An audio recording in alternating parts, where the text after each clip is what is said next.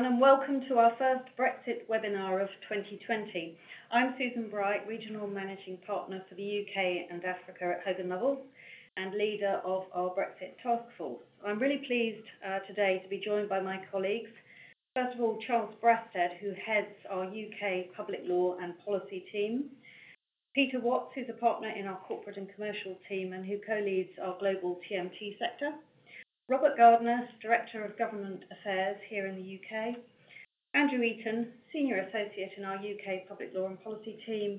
And Caitlin Weeks, who's a Senior Associate in our Corporate and Commercial team.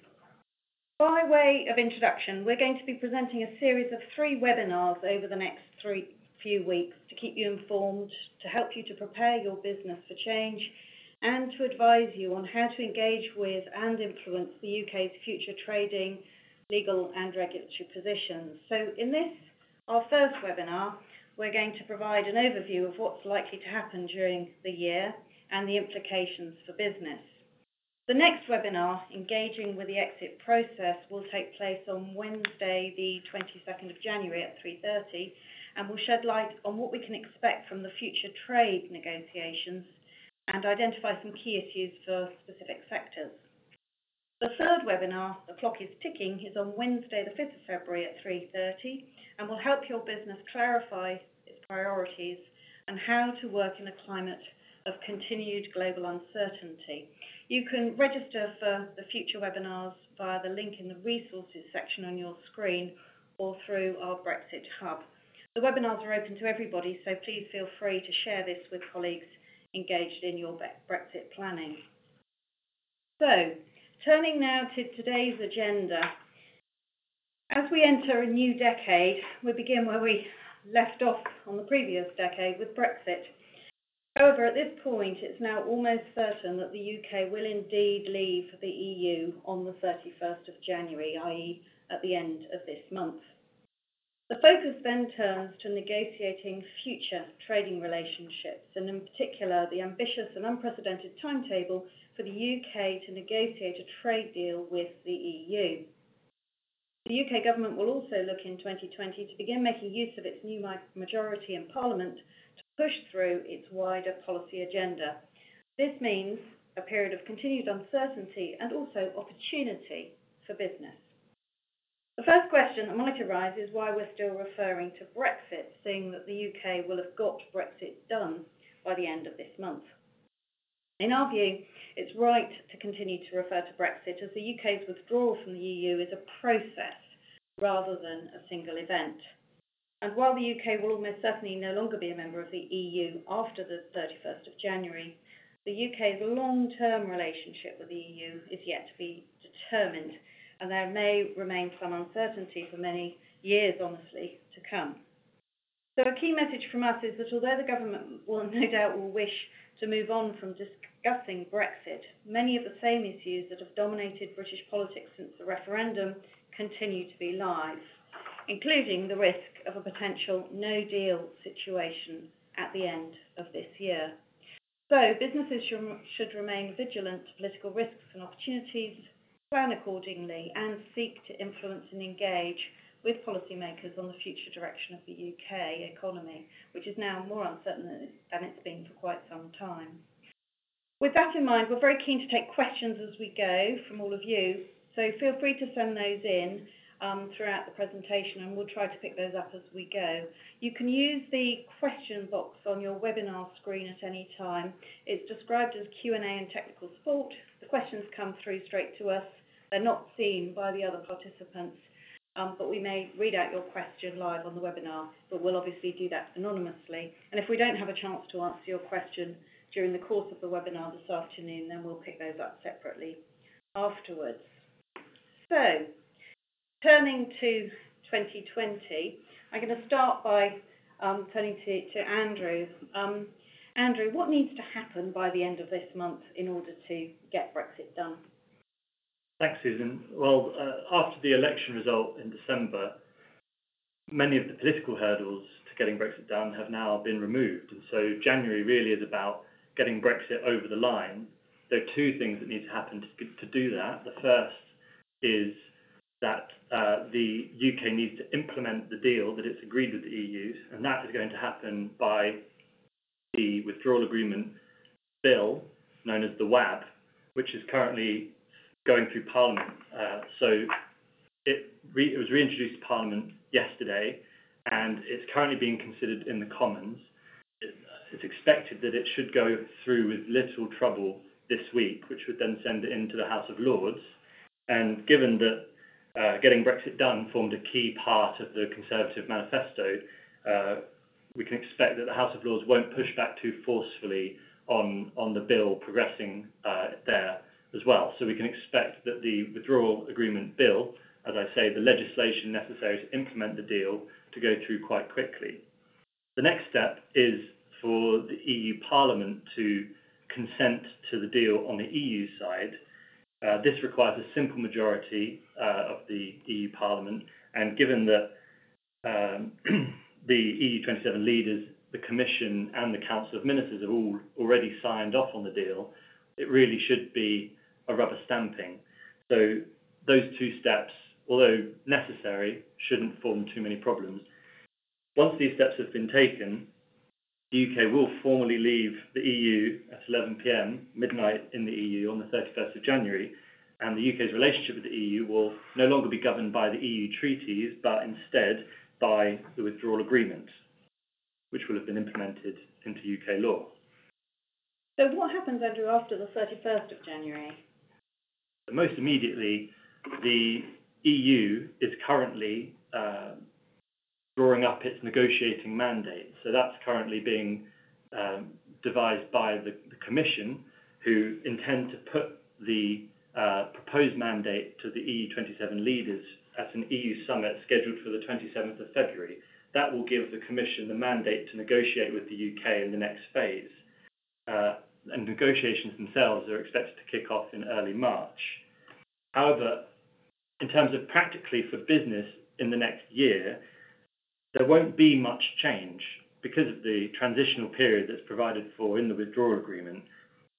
From a practical perspective, nothing changes in terms of EU law continuing to apply to the UK and to businesses operating in the UK as it does already now, when the UK has been a member of the EU, until the end of the transition. And similarly, EU institutions and other bodies, such as the Court of Justice of the European Union, the Commission and other EU agencies, they continue to have jurisdiction in the UK over the proceedings and administrative processes that they currently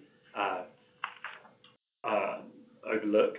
And that continues until, or in respect of any proceedings commenced before the end of the transition.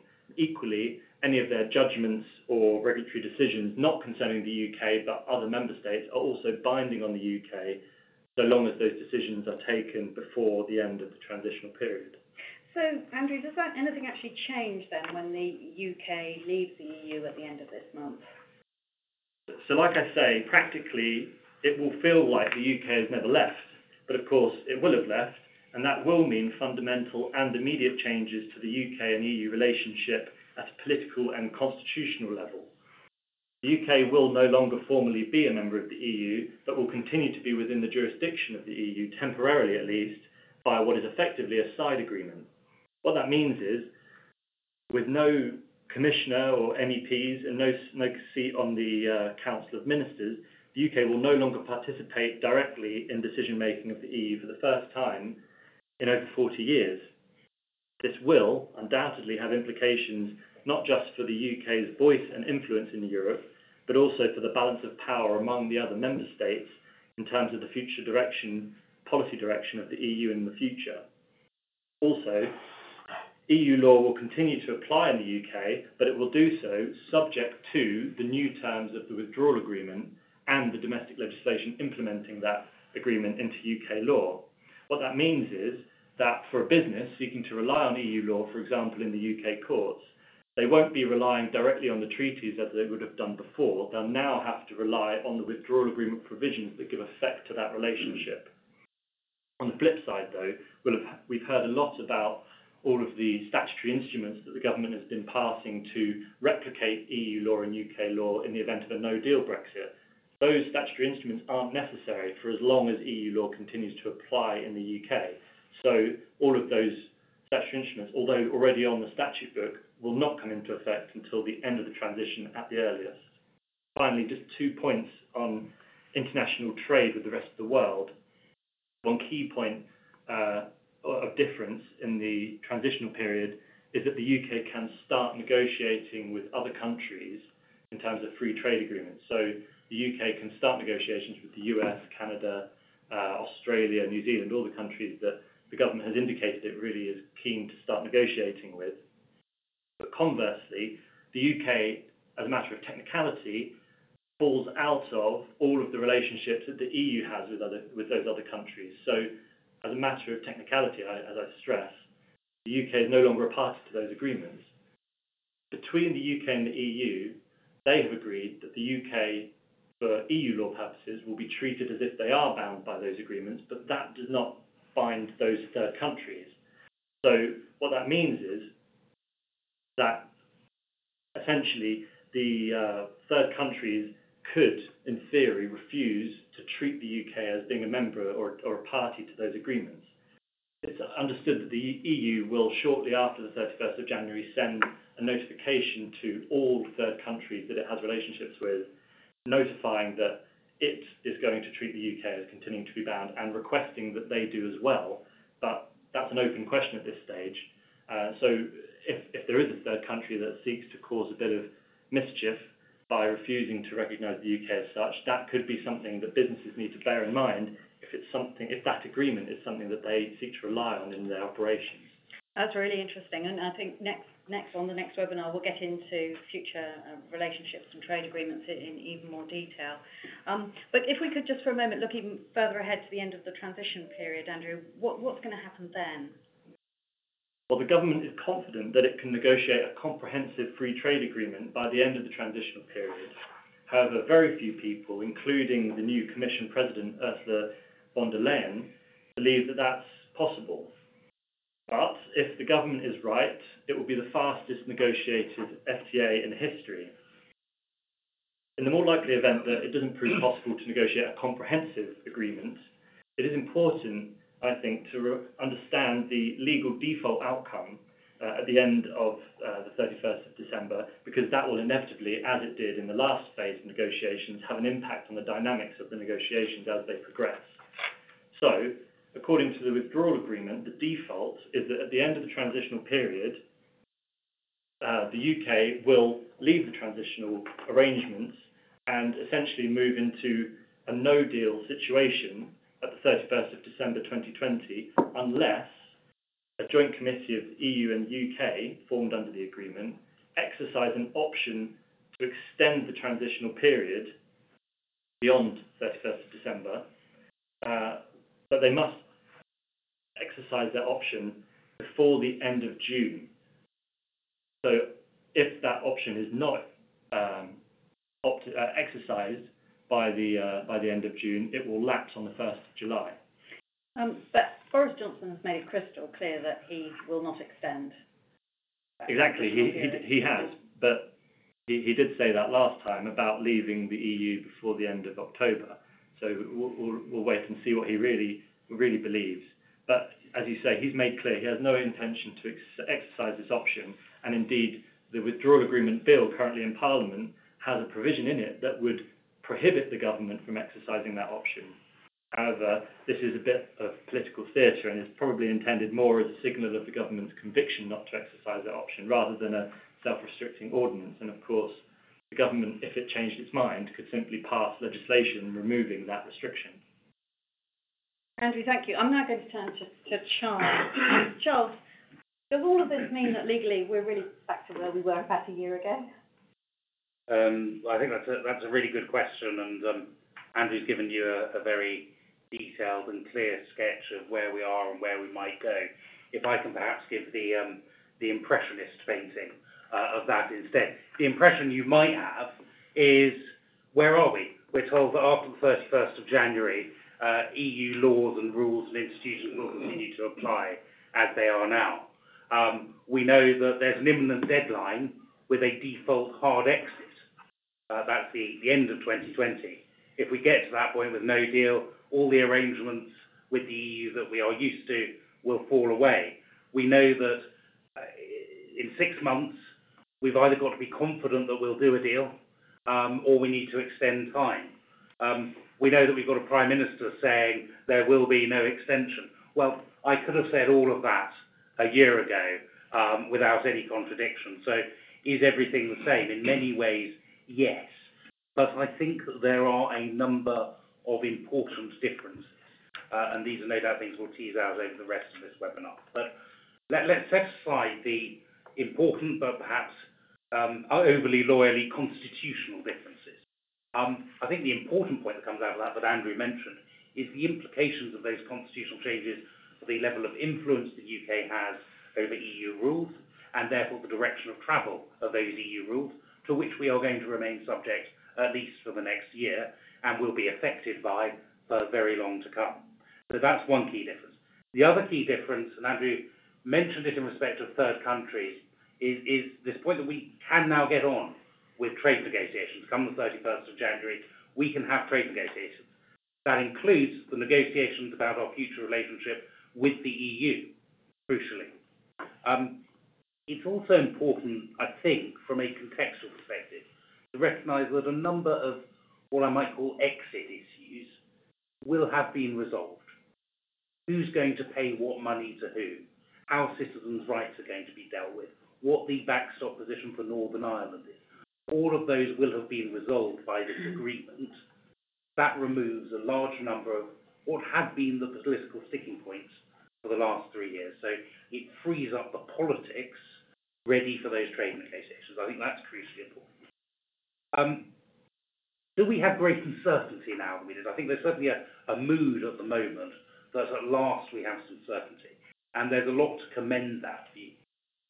What we know certainly is that we've got a fixed position for the next year up to the end of 2020, but that's not very long.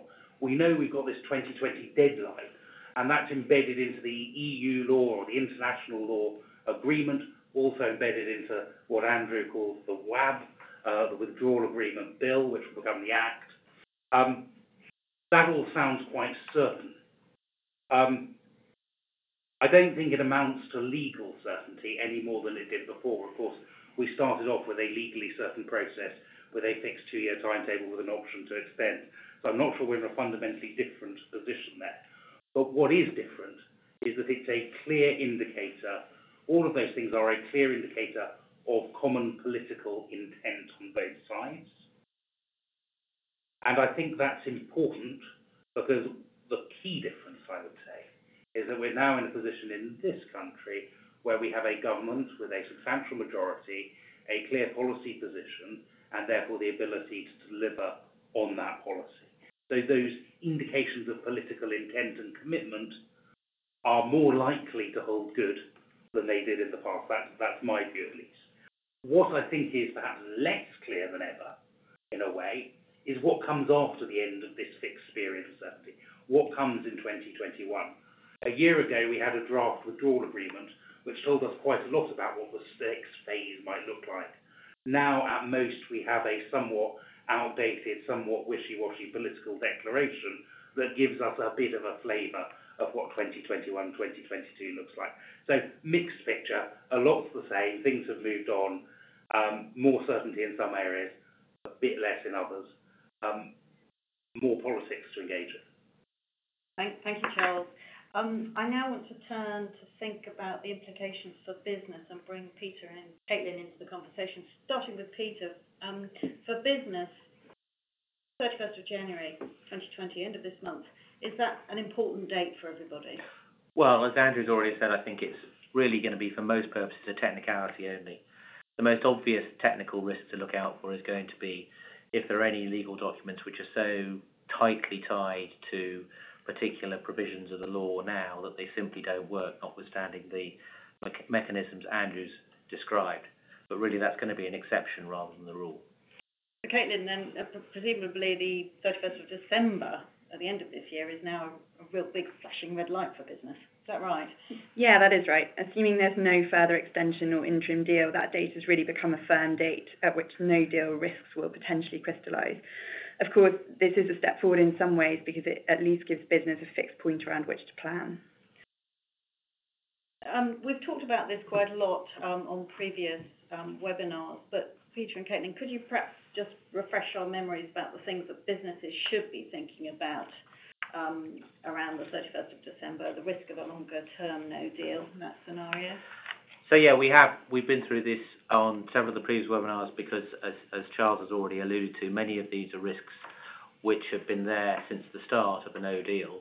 So I'm not going to go through this slide in any detail, but it does summarise that although there are many areas in which actually Brexit will not make a massive change to the legal position, for example, many private law contracts won't be substantially affected, there are a wide range of issues, and one of the things we've observed is that whilst in many cases businesses have been well focused on the impacts on their front of office and their internal issues, in other areas perhaps looking beyond that into the supply chain and so on, it perhaps requires more examination.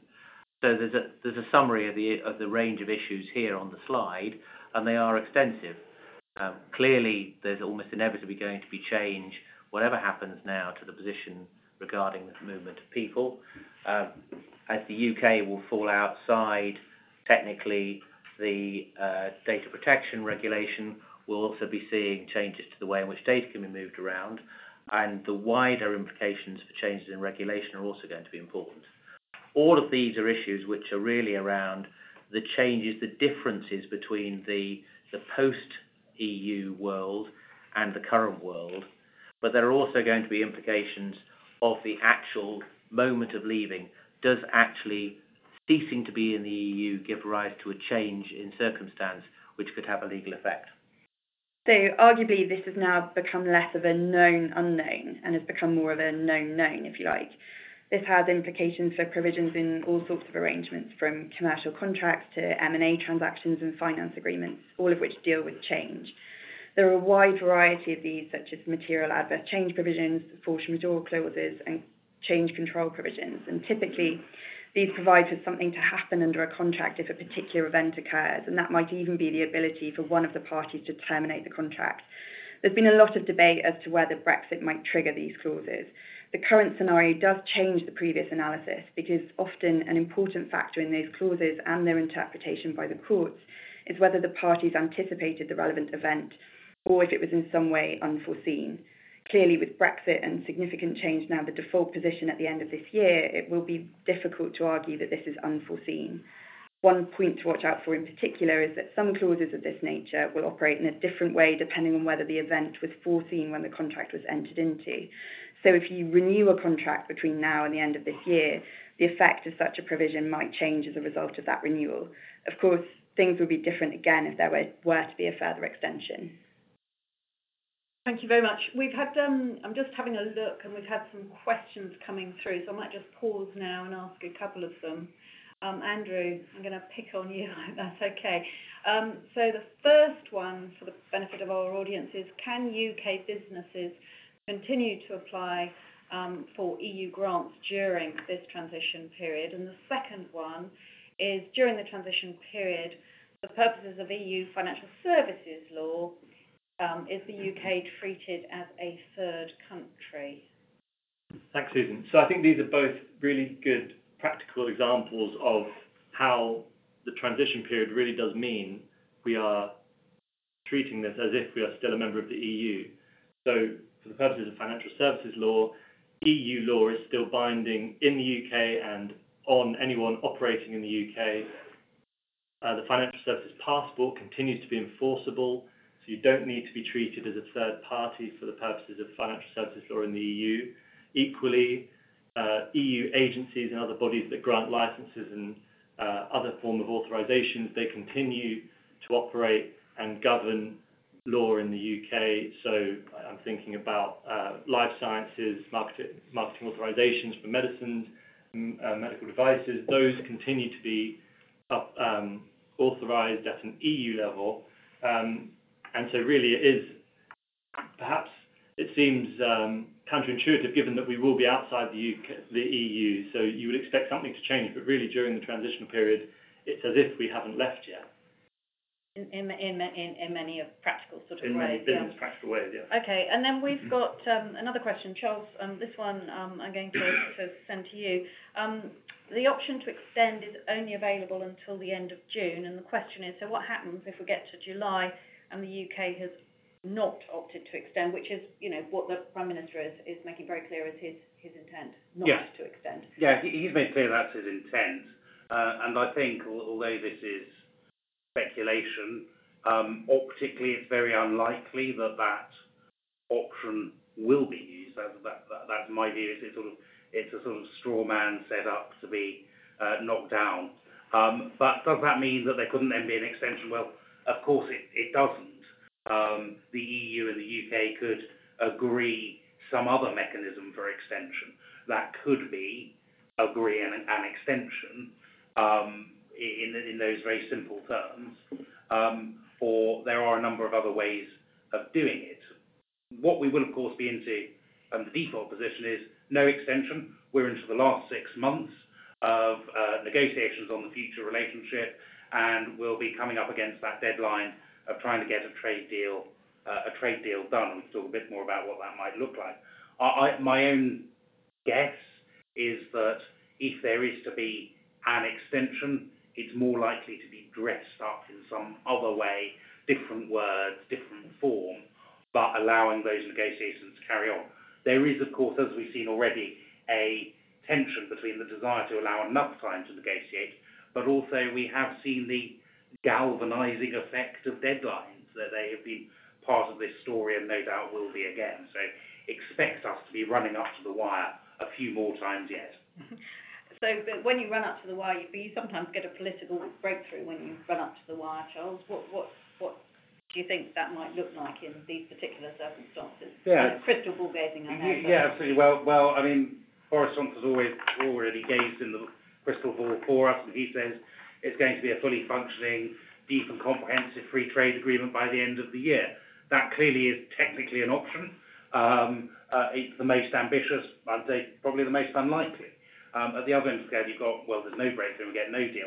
But I think the clearly important things are how do you move this on without breaking any of the so-called red lines? And I think that's either going to be in one of two forms of sort of mini deal or fudge deal, where either you say, okay, we have stripped some bits out of the transition period, and we've now got a longer period during which we're going to carry on negotiating this amount with a more streamlined relationship for the next year, 2 years, whatever it is. Or perhaps bolder, you strip back down to a much smaller deal and then say, but the intention is to build that out over time. Both of those have political issues. They also have, I suppose they also have some technical legal points, particularly about trade law, as to whether they will be sufficiently broad and comprehensive to deal with some of the trade law restrictions on doing preferential deals, something we've talked about a lot before.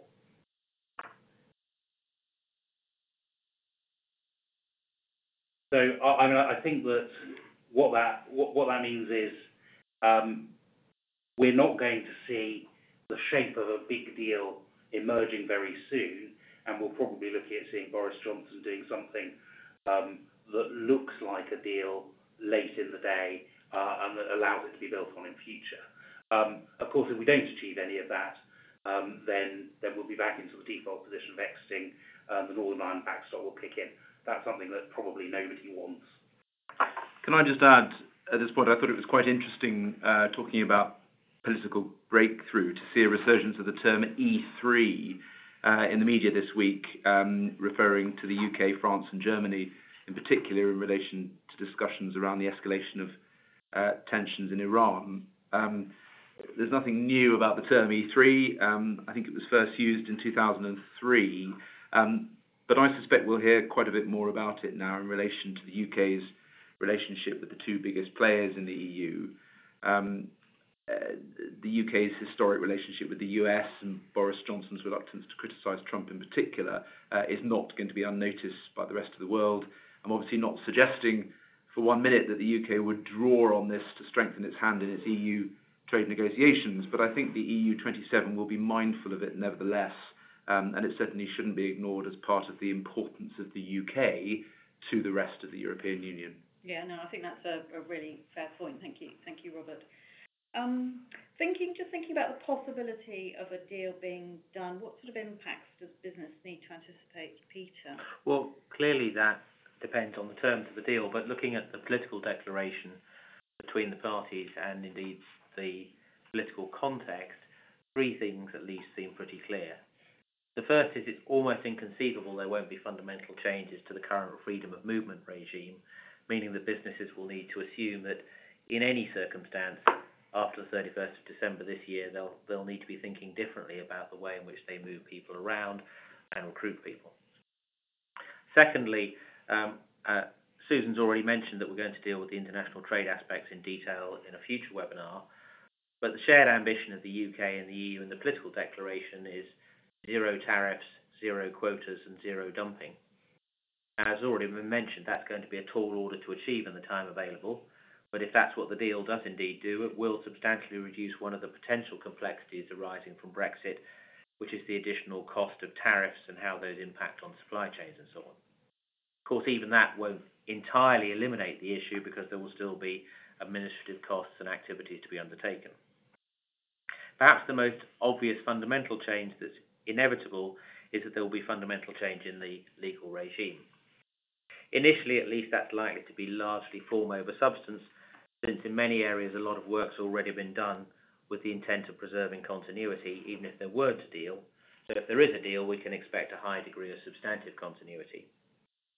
But even in the short run, it's almost inevitable there'll be a host of technical issues to think about in legal documents which reference or assume the application of EU law. And even if replacing UK legislation is substantially the same, documents may not work effectively just as a matter of construction. But more fundamentally, in the medium term, we can't lose sight of the fact that one of the fundamental objectives of Brexit is for the UK to take back control, which must mean setting its own rules.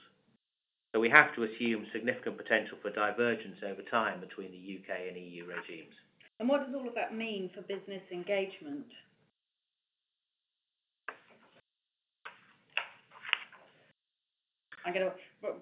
Everybody's looking around to see who's going to answer that question. Can I ask you, Rob? Yes, of course. Okay. Yeah, I think despite Brexit being done by the end of January 2020, I would say there's still quite a lot of uncertainty as to the UK's relationship with the EU and indeed with the rest of the world. It looks set to continue for the foreseeable future. I don't think we have the certainty that some thought that we would have post-election.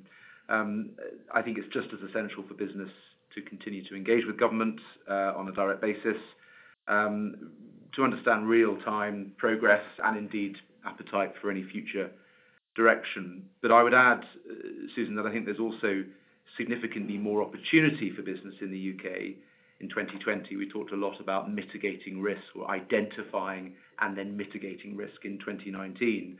I would say there's still very much the need for that identification and mitigation, but I would say in 2020 there's also much more opportunity.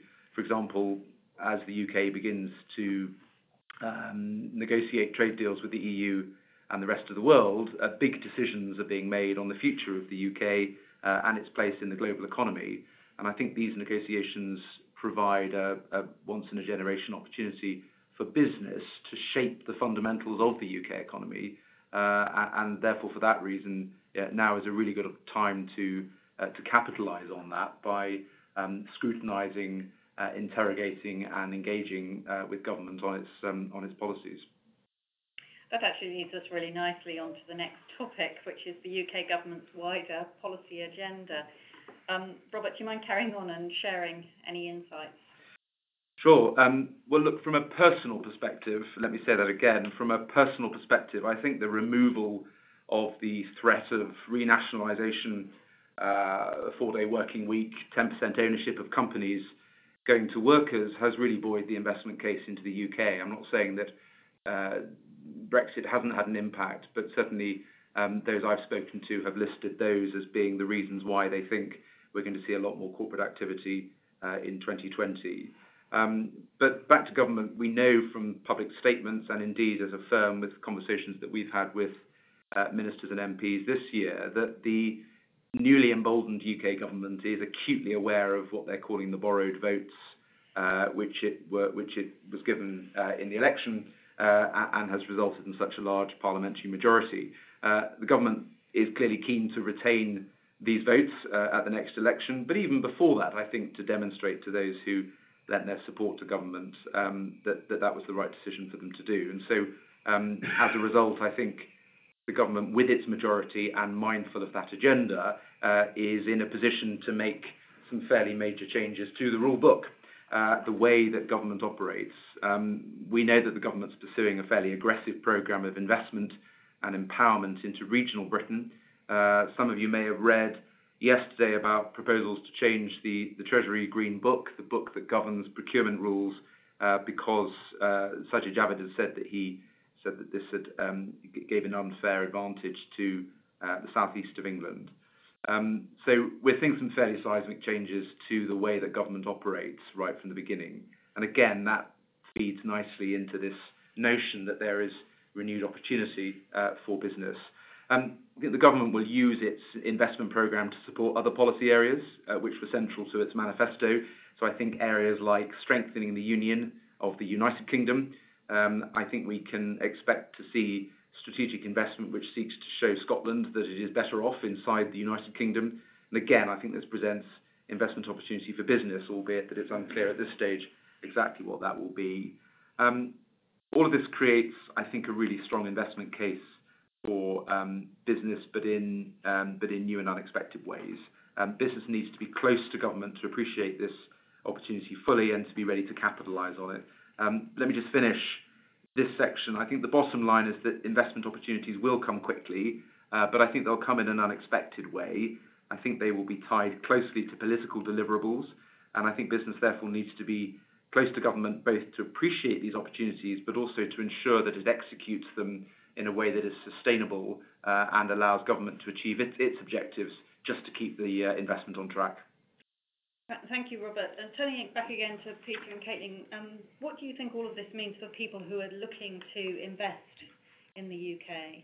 So I think there's two slightly different things. We could perhaps come back to the implications of the domestic policy agenda in a moment, but there are also just issues that potential investors need to think about just around the uncertainty surrounding Brexit.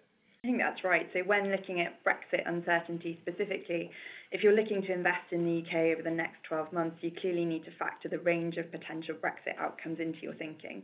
So that means, in the same way as since the referendum, Brexit needs to be a key part of your due diligence.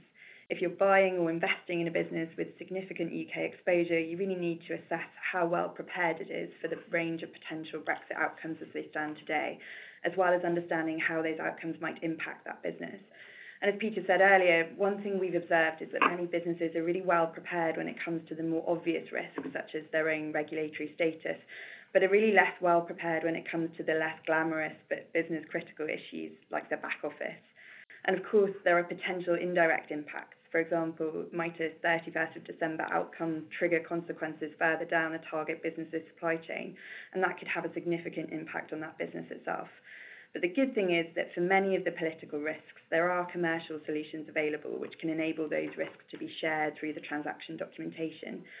For example, if you identify through diligence that new customs arrangements could have potential cost or revenue impacts on a target business through its supply chain, that's definitely something which can feed into pricing discussions. But we've also addressed these sorts of specific risks in deals with individually tailored risk allocation provisions. When it comes to the transaction documentation, both buyers and sellers will really need to be mindful of the change-related clauses that I mentioned earlier, particularly if there's a gap between signing and completing your deal. And of course, if your transaction also includes a financing element, you really need to ensure that the way the material adverse change clauses operate are consistent as between your documents. So you're not exposed to completing on your main transaction, but without access to the finance necessary for you to do so. And then in terms of merger control, if your transaction is likely to be subject to approval from the European Commission, transactions which are notified to the Commission before the end of 2020 will remain within the jurisdiction of the Commission. But at present, there's no real clarity on who will have jurisdiction in relation to UK transactions which could require EU merger control approval and will be notified after the end of this year. That could be the CMA, the Commission, both, or neither. So if you have a transaction which is likely to fall into that category, designing your strategy for engagement with the Commission, the CMA, and potentially other relevant competition authorities will be a really crucial aspect of your deal planning. And then a final headline point for me is to ensure that the wording of clauses such as warranties and restrictive covenants is really carefully considered where these refer to the EU or to EU legislation.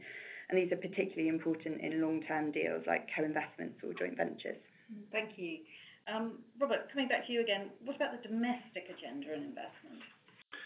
Well, the day after the general election, we published on our Brexit Hub a blog that looked at some of the opportunities and indeed some of the risks for business, mindful of the result that we saw. But and people with an interest in that can have a look at that, which is on our Brexit Hub on the website. But just 3 highlights from that for now, Susan. I think overall, there is clearly a drive for high-tech, high-skilled, innovation-led economy with the vision of global Britain, rather than focusing on the European Union for our trading relationships. And I think this is important to government for 3 reasons. First, substantively, obviously, government wants to create jobs and sustainable jobs, and this government has shown that it's keen to do that in the regional economy, that is the non-London economy. And don't forget that means both the north of England, southwest of England, but also Wales, Scotland and Northern Ireland as well. Secondly, the political expedience of showing those who lent their votes, what I was talking to earlier, to the government at the election from non-traditional Conservative constituencies, have been delivered prosperity into their constituencies, presumably with the hope that they will continue to lend their support in future. But thirdly, I think beyond Britain, government, understandably, I think, is very keen to show the rest of the world, the non-EU, non-Britain, that the UK is globally as progressive and future-looking an investment destination as it can. And that's really important for global growth and sectoral focus. It's also important for government to show the rest of the world that not only is Britain innovative and future-proof, but also it has the skilled workforce and the facilities that will activate the inward investment that it's looking to attract. And Peter and Caitlin, what does that mean in practice for investors? I think for investors looking at the UK, in light of what Robert's just said, there are some clear policy intent on behalf of the government, not just to reinforce the commitment to service-based industries and infrastructure, but also particular high-tech sectors. So, for example, the single clearest commitment in the Conservative manifesto to industrial strategy was to make the UK the leading global hub for life sciences after Brexit. I think it's really worth considering what that is likely to mean in practice. The UK already has a very strong life sciences sector worth over 70 billion to the economy each year. The UK Medicines and Medical Devices Regulator, the MHRA, is very well regarded internationally. The NHS is an attractive location for international companies to run clinical trials, and there are various tax measures, including the UK Patent Box, which support investment. The UK government has already said that it will make an unprecedented investment in science so it can strengthen research and build the foundations for the new industries of tomorrow. And it's also said that, as Peter mentioned, that it will make the UK the leading global hub for life sciences after Brexit. So in terms of what we're likely to see, there are likely to be changes to regulation. So whilst the UK will likely continue to follow EU regulation closely so it doesn't create barriers to entry in the UK market, the government has indicated there will be changes to develop a streamlined and internationally competitive approach to regulation, particularly for innovative medicines and devices. These changes are likely to include accelerated approval processes for new medicines and medicines being assessed for approval in the EU, and reduced administrative requirements for low-risk clinical trials and trials of innovative medicines. The government is also committed to providing increased R&D funding to attract private investment, to unlocking long-term capital and pension funds to invest in the UK scientific discoveries, and for investment in health data systems to support research and international scientific research collaborations. And these initiatives, of course, are closely linked to the whole approach the government has got to immigration. So, ending the automatic right to free movement for EU citizens and replacing it with an Australian-style point system ties in closely with the idea of making the UK an attractive destination for high-skilled individuals to come and work in high-tech sectors. And is that really what Boris Johnson means when he talks about global Britain? Well, I think it's that, and also the fact that Brexit, as we've mentioned, also presents an opportunity for divergence in the regulatory regimes, which could be seen as an opportunity to make the UK more business-friendly. Now, it's worth bearing in mind that this is inevitably going to have implications for the type of deal the UK can get with the EU, and it's unclear as yet as to what options the Prime Minister has in mind in terms of possible future divergence, depending on what deal he can get with the EU. But certainly, global Britain seems likely to involve both attracting high-skilled individuals and perhaps a business-friendly regulatory environment, with the aim of making the UK an attractive place to invest and do business post-Brexit, not just for UK domestic investment, but also with a view to making the UK an attractive destination, for example, for private capital to base itself for international activity. The challenge for business is going to be to understand to what extent the government is really keen to deliver, rather than, as we've already mentioned, made something of this as a campaign election strategy. Peter, I think that's right. Certainly ministers we've met with this year have made it very clear to us where their priorities lie, and they've been keen to hear ideas from business on how to deliver those policy objectives. The political product, some of those on this call may have experienced, but it's a product that we've developed at Hogan Lovells. The clients draws on this steer from ministers, but also subsequent discussions with their political special advisors to understand more about the political drivers, and then obviously to work with senior policy officials, the permanent civil servants, to hear how Whitehall would practically make the policy work. The final part of the jigsaw, of course, is MPs, peers and commentators, just to appreciate the nuance and weight of support and therefore likelihood of change to that policy from Whitehall, but it's and Westminster. But it's very much in this way, looking at the constituent parts of what makes up Westminster, that we can really take suggestions in from business to make sustainable changes, but also bring that intelligence back to clients so that they can be much more informed in their long-term decision making. Robert, thank you. I'm just going to, while I've got you holding the chair, as it were, we've got another question, which is that you mentioned the need, this was one for you, you mentioned the need to continue to engage with government, but what do you mean by that? And if we're already a member of a trade body, is that sufficient? Are you able to take that one? Thank you, Susan. Well, hopefully, thank you for the question. The end of what I just said might have addressed some of that. But I think there's 2 points. The first point I make is in general terms, the price for weight is usually dilution, and I think there are clearly going to be instances where going through a trade body or a membership group is going to deliver the deep and heavy voice that's necessary for Westminster to hear what's being said. But I think it's also important to recognise that there will be circumstances where there is a much narrower need in terms of feeding in policy suggestions, feeding in feedback on the status quo for policy, but also the other way, listening, understanding where there is nuance, where there is appetite for change, and getting a sense of when that might come. And as I just explained, I think that's where it's absolutely critical to understand the constituent parts of what we refer to loosely as Westminster, the ministers, the political advisors, the senior officials, the permanent civil servants, backbench and opposition politicians, but also those commentators, the think tanks, and the media. I think if you lay all of those on a bedrock of trusted relationships that have taken years to build up, and will create an environment where people appropriately can be fairly frank in their assessments of the direction of travel and the likelihood of change. And I think that then brings together something that can be very useful to clients who are maybe considering corporate activity, but may in fact just be looking at their next 5 or 10 year strategic cycle. That's really helpful, thank you. I think it's now time to really draw this to a close. To the extent that we've not been able to answer any questions, we will come back to you individually. But in the meantime, to wrap up today, please don't forget this is just the first in the next 3-part webinar series to kick off this year. So, as I said earlier, the next webinar, Engaging with the Exit Process, will be on Wednesday, the 22nd of January, same time, 3:30, and you can register via the link in the Resources tab on your screen or through our website.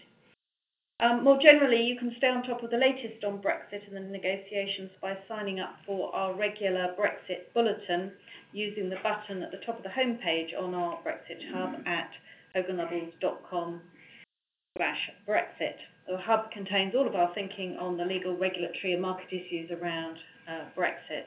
And as always, if you want to discuss how Brexit might impact your business, how you can best prepare, do feel free to get in touch with us by contacting one of my colleagues who has spoken today, or a member of our Brexit task force, or by emailing us at brexit@hoganlovells.com. So it just remains for me to thank my colleagues very much for joining me this afternoon, and to thank all of you for joining us on today's webinar. Thank you very much for listening.